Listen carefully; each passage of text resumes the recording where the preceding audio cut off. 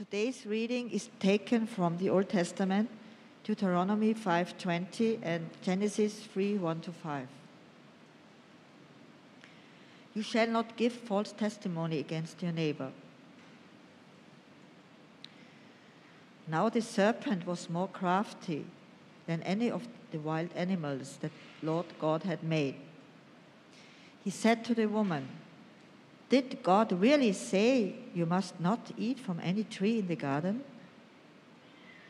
The woman said to the serpent, "We may eat fruit from the trees in the garden, but God did say you must not eat fruit from the tree that is in the middle of the garden, and you must not touch it, or you will die." "You will not certainly die," the serpent said to the woman. "For God knows that when you eat from it, your eyes will be opened, and you will be like God, knowing good and evil." This is the word from the Lord. Thanks, Elizabeth. If you can keep your Bibles open to Genesis 3:1-5. If you're new, once again, we're going through the 10 Commandments, and we're almost done through it. We're at the 9th commandment, but let's pray that God will speak to us this morning. Lord, we thank you for your word. We thank you that as your word is planted into our hearts, it will bear fruit that is pleasing to you. And so, Lord, we pray that you would speak to our hearts, to our minds, to our desires and will, and transform us. Plant your word deeply, that we might bring forth a life that is pleasing to you. In Jesus' name we pray. Amen. You shall not give false testimony against your neighbor. The 9th commandment, at first, is really about perjury, isn't it? I mean, that's what it says. Do not give false testimony against your neighbor in the court of law. But as we've seen for each one of these commandments, it is about much more. Take, for example, do not kill. Well, it wasn't just about murder, was it? It was about anger. And murder is just the worst form or the worst manifestation of anger. Do not commit adultery. I mean, that wasn't just about adultery, that was about lust. But adultery is just the worst manifestation of lust. You see, you shall not give false testimony against your neighbor speaks to one of the worst forms of lying. It's kind of lying that puts the innocent person in jail or sets the criminals free. It's the worst kind of lying, but it really does cover all forms of lying. So many people, as they read the 10 Commandments, summarize the 9th commandment as, do not lie. You shall not lie. But a lie-free world, well, that only existed just for a very brief moment in history, didn't it? In Genesis 1 and 2, God creates the world, and it's a beautiful world. God's word goes out and creates this world. God's word is trusted and obeyed. But that just lasts in Genesis 1 and 2. In Genesis 3, chapter 1, the first words of the 3rd chapter are lies. Lies that Satan speaks. Remember this, Satan asked Eve, "Did God really say that you must not eat from any tree in the garden?" Remember, is this what God actually say? Is this what God actually said? No, it's not. God was much more generous than this. His words were, actually, you can eat from any tree in the garden except this one tree of knowledge of good and evil. And if you eat it, you will surely die, he says. That's what he said. But it's not that Satan didn't know what God said, but he's lying. He's twisting God's words to make God look less generous. Did God really say you can't eat from any tree? Really, is he that stingy? That's what he's doing. And after Eve responds, Satan tells another lie, not one that directly contradicts God. He says, of course you can eat eat the fruit. You will not certainly die, serpent said to the woman. For God knows when you eat from it, your eyes will be open and you will be like God, knowing good and evil. And remember, the first lie just suggested doubt, planted the seed of doubt. But this one completely contradicts God's word. You will not die. You know, the reason why God did this is to keep you down. So because he doesn't want you to be like God, knowing good and evil. Here's the thing. I don't know if you've thought about words in this way, but words are reality, right? Words create reality. It's not just words do not just represent reality. Words can create reality, and words can create false realities, and that's what Satan is doing. There was only one world, God's world. God's created it through his word. It was trusted and obeyed. It was one world. And yet, now Satan intrudes into this world and introduces a lie, introduces a different kind of world where God is not good. God is stingy. He's unjust. He wants to keep you down. He's not generous. That's the world that Satan introduced with his lies, and he draws Adam and Eve into that world. And that's why they reach for the fruit of the knowledge of good and evil. Telling a lie, well, it feels like a small thing, but because it is creation of a whole new world where God is not the ruler, it is an act of rebellion. St. Augustine says, when we tell the truth, we are affirming our creatureliness. We're being humble. Truth is not something that we invent, something that we can put our stamp upon. Truth is something that is received. It is what it is.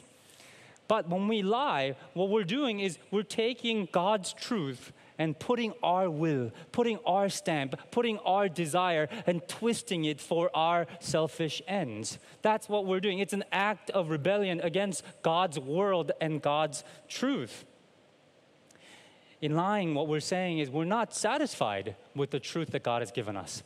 We're not satisfied with this world as it is. I'm going to put my stamp over it. I'm going to take control over it. And I'm going to intentionally use these words for my benefit. Remember, that's how Satan enticed Adam and Eve. He didn't say to Adam and Eve, come and worship me. No, he says, come and worship yourselves. Be like God, knowing good and evil, determining what is good and evil for yourselves, determining what is true and not true for yourselves. And that's what people have been doing since the fall, determining what is true and not true, what is good and evil for themselves. And now we live in a world that is filled with lies. Lies are everywhere around us, aren't there? In the advertisement, in our words, in social media, in governments, in our mouths, everywhere. The swirl of lies are all around us. And one way that we know that there's so many lies in this world is that actually we have so many words for it. If you think about the truth, and if you try to come up with synonym for the truth, how many can you come up with?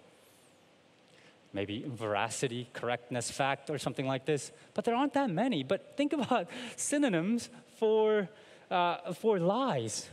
There's an impressive number for them: deceit, dishonesty, disinformation, distortion, evasion, fabrication, falsehood, forgery, perjury, slander, flattery, half-truths, defamation, falsification, fib, hyperbole, mendacity, misstatement, prevarication, reviling, subterfuge, etc. There's so many words for lies. You know, people say that Eskimos have 50 words for snow because they're so familiar with snow, different kinds of snow. Well, people, we're very familiar with lies, don't we? We lie all the time. There are lies in us. There are lies that we tell. There are lies that have become part of us. And if lying is an act of rebellion, spreading lies create and spread these rebel worlds that are not true, worlds that intrude into God's world and breaking it apart. Every time we spread lies, we're breaking God's good world apart with these. Every time we spread lies through gossip, or, that retweet button or share button, unwittingly or willingly, we're spreading lies. We're breaking apart God's world. And lies also don't stay as lies. Lies also lead to all kinds of other sins, don't they? Lance Armstrong. He won 7 Tour de France. 7. Unprecedented, but he did it through lying. He took drugs. He repeated his lies all the time. But not only that, I mean, that's bad enough, but he forced, in order to stay there, in order to still live in that world, he forces his teammates to lie for him through intimidation, through threats and violence. That's how he got his way. The lies spread. And lies are important. I mean, lying, ninth commandment is important because lying is an essential ingredient in committing other sins. 6th through 8th commandment cannot be done without lies. You can't kill another person without lying. You can't commit adultery without lying. You can't steal without lying. Lying is an essential ingredient that leads to other sins. It makes it possible for people to do bad things. And a lie can break down a society by breaking down the justice system. And that is, once again, what the ninth commandment is originally about. Do not lie. Do not bear false witness against your neighbor. Because if you bear false witness in the courts, and the innocent is jailed, or the criminal goes free, well, what happens? Well, people take it to the street. When they see injustice, rampant injustice, we see people going out and creating chaos, vigilantism, and doing other things. Society breaks down. In the end, lies destroy a society because it destroys institutions. I told you that committing adultery is impossible without lying. Well, even if the act of adultery is forgiven, that sense of betrayal stays. That sense of mistrust in the marriage stays, don't they? That feeling like I've been betrayed. I've been lied to again and again. I can't trust this person. That's what breaks down a marriage, not just the act of adultery. It's that mistrust that seeps in, that destroys the institution of marriage, and not just marriage, right? The media companies or the justice system, the police or universities, research institutions, scientific institutions as well, even churches. When churches are filled with lies, the institution, the church breaks down because people don't trust God and His words anymore. And as a result, and the result of all these lies swirling around is devastating because the biggest result is that we can see the truth. Even when we're confronted with the truth, even when we're told what the truth is, we doubt it. We don't trust it anymore. And that, obviously, we've seen it working out in the COVID crisis. When we don't know the truth, it has devastating consequences. When we can't trust the police, it has devastating consequences. Satan has succeeded. He was a father of lies from the very beginning, and he's introduced lies and destroyed the world through his lies. And the biggest way that he succeeded is in the spiritual realm. And then people can recognize the truth in Jesus. Jesus in John chapter 1, that beautiful prologue, the climax is John chapter 1, verse 14, where Jesus is described as being full of grace and truth. He will stand up later on in chapter 14 and says, I am the way and the truth and the life. He is the truth speaking to people. And how do people respond? They don't recognize him. They think he's lying. They accuse him of being from Satan. Even as the truth speaks to them. And so Jesus then says this about people who reject him. You belong to the father, the devil, and you want to carry out your father's desires. He was a murderer from the beginning, not holding on to the truth, for there is no truth in him. When he lies, he speaks his native language, for he's a liar and father of lies. He lies. And he's filled this world with lies. And we have imbibed his lies. We're surrounded by his lies that we can't tell what the truth is anymore, even as the truth, Jesus speaks to us. And here's the good news then. Church, if you recognize who Jesus is. If you hear his voice and you have responded rightly, it is because God has been gracious to you. God has done this miracle of opening your eyes and drawing you to himself, to the one who's full of grace and truth. And you are reborn. Now you are a people of the truth. People who can see the truth, people who value the truth, people who spread the truth to others. Coming to Jesus means, as St. Paul says, it means putting away falsehood and speaking truthfully to our neighbors. The native language of Satan is lying. The native language of Christians should be truthful speech. We ought to be truthful in our speech. We ought to have our yes be yes and no be no. We ought to pursue truth. Ninth Commandment is talked about in many, many different places. Heidelberg Catechism is one place where you can go to. This is Heidelberg Catechism is the confession of faith in some ways of the Reformed tradition, and it speaks to our obedience to Ninth Commandment in these terms. There's one, God's will is that I never give false testimony against anyone. 2, I twist no one's words. 3, I do not gossip or slander. 4, I do not join in condemning anyone without hearing or without a just cause. 5, rather in courts and everywhere else, I should avoid lying and deceit of every kind.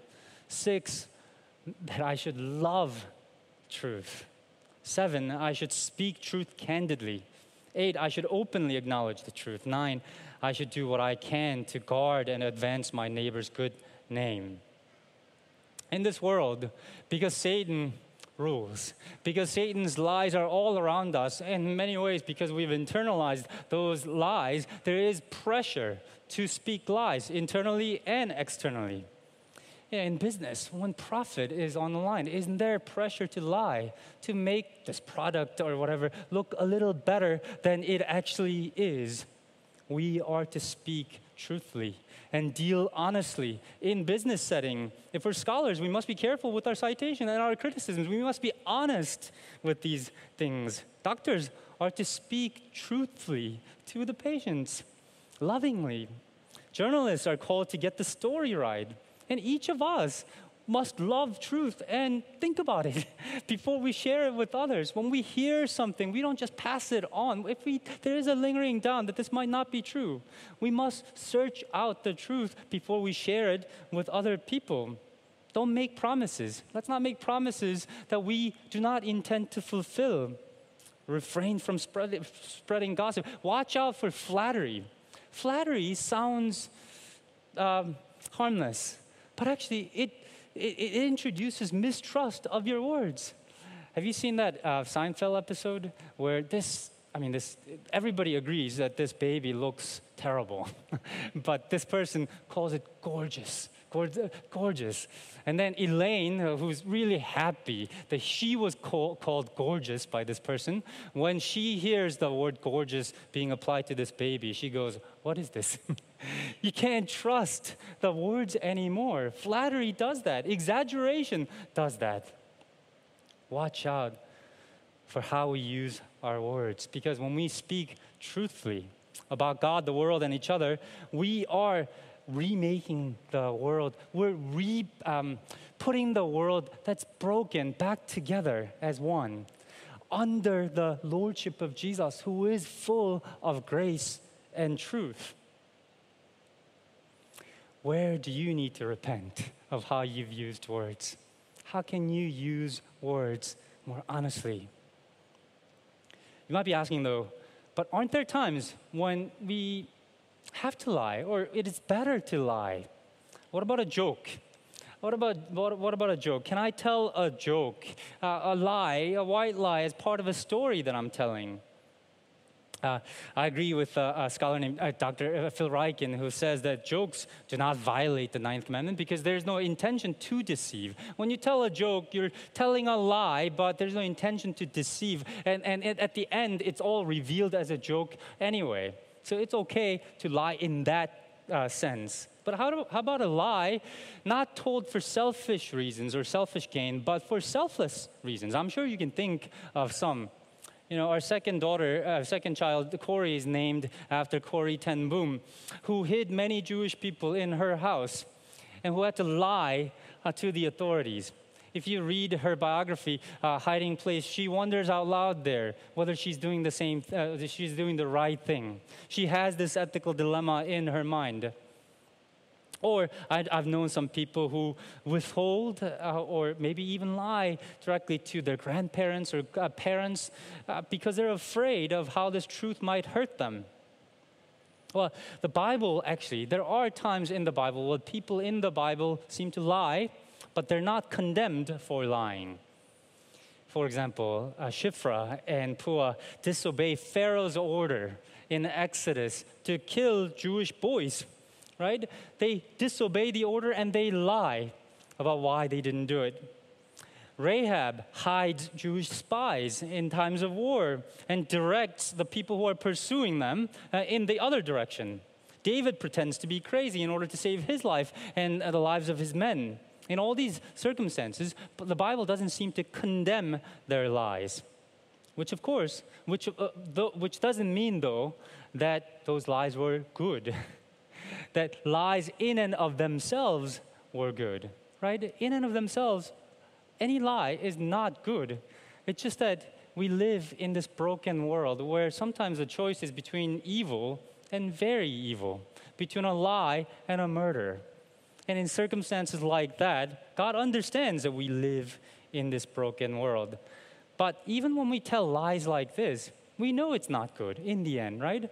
Because it introduces mistrust, doubt, the integrity of our words whenever we lie, even if we lie for a good reason. And let's face it, most of the times when we lie, we're not in some impossible ethical dilemma, are we? Well, most of the times when we lie because of our sinfulness, because of the idols in our hearts. We lie to make ourselves look better than others, in the eyes of others. We lie because we want to get something through lying for some unjust gain. We lie to avoid shame or to evade responsibility. That's why we lie most of the times. But then, how can we tell the truth in these circumstances when the external and internal pressure to lie is very real? Church, if you have the Bible with you, I want you to turn to Matthew chapter 12. Matthew chapter 12. Sorry, I should have put it on in the slides, but this is Matthew chapter 12, verses 33. I want to read a couple of verses there. Matthew chapter 12, verses 33 to 35. Make a good tree, and its fruit will be good. Make a tree bad, and its fruit will be bad, for a tree is recognized by its fruit. You brood of vipers, how can you who are evil say anything that is good? For the mouth speaks what the heart is full of. A good man brings good things out of the good stored in him, and an evil man brings evil things out of the evil stored in him. How can you who are evil say anything good, he says? If your heart is full of lies, if you hear lies, and if you have internalized lies, you will lie. You will do that. But in order to have the strength to tell the truth, we must fill our hearts with God's truth. God's word spoken to us. We can only have the strength to tell truth when our hearts are full of it, when we are shaped by God's truth. We might not fall into the temptation of making more money through lies, only when we are shaped by the truth that actually God is our Father, that He is good, that He will take care of us, that He tells us not to worry about what we will eat and wear tomorrow. We might not lie to take some control over some situation in the way that we see fit, if only we're shaped by the truth that Jesus reigns supreme, that Jesus is sovereign, that He is in control. And He's the one who brought from the most evil situation, the greatest good. Only when we tell that truth to ourselves, we can let go of control over the situation and tell others the truth. We might even admit our faults and not lie to avoid shame or evade responsibility only when we tell the truth to ourselves that it's okay to be shamed in this world because what God thinks of me right now, today, is the most important thing. We'll be the people of truth in this world when we know, when we're shaped by the truth, that this world is passing away, that the new world is coming, one that is glorious and one that is weighty. We might even admit to others that we're liars, that we lie to ourselves and we lie to others only when we know that we're forgiven, only if we're shaped by the truth, that we're still loved beyond our imagination. Friends, we need to speak God's truth to our hearts. And when we are filled with that truth, we will be the people of the truth, using our speech to bring glory and praise to Him. Let's pray.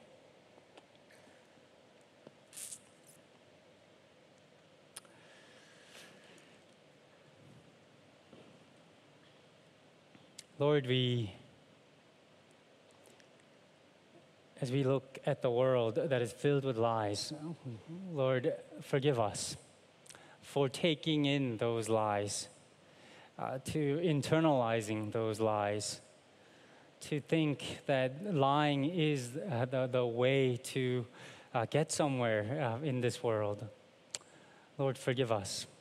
And Lord, would you speak your true words to us, to our hearts and to our minds, that our hearts will be filled with your truth, that we might be people of your truth. In Jesus' name we pray. Amen.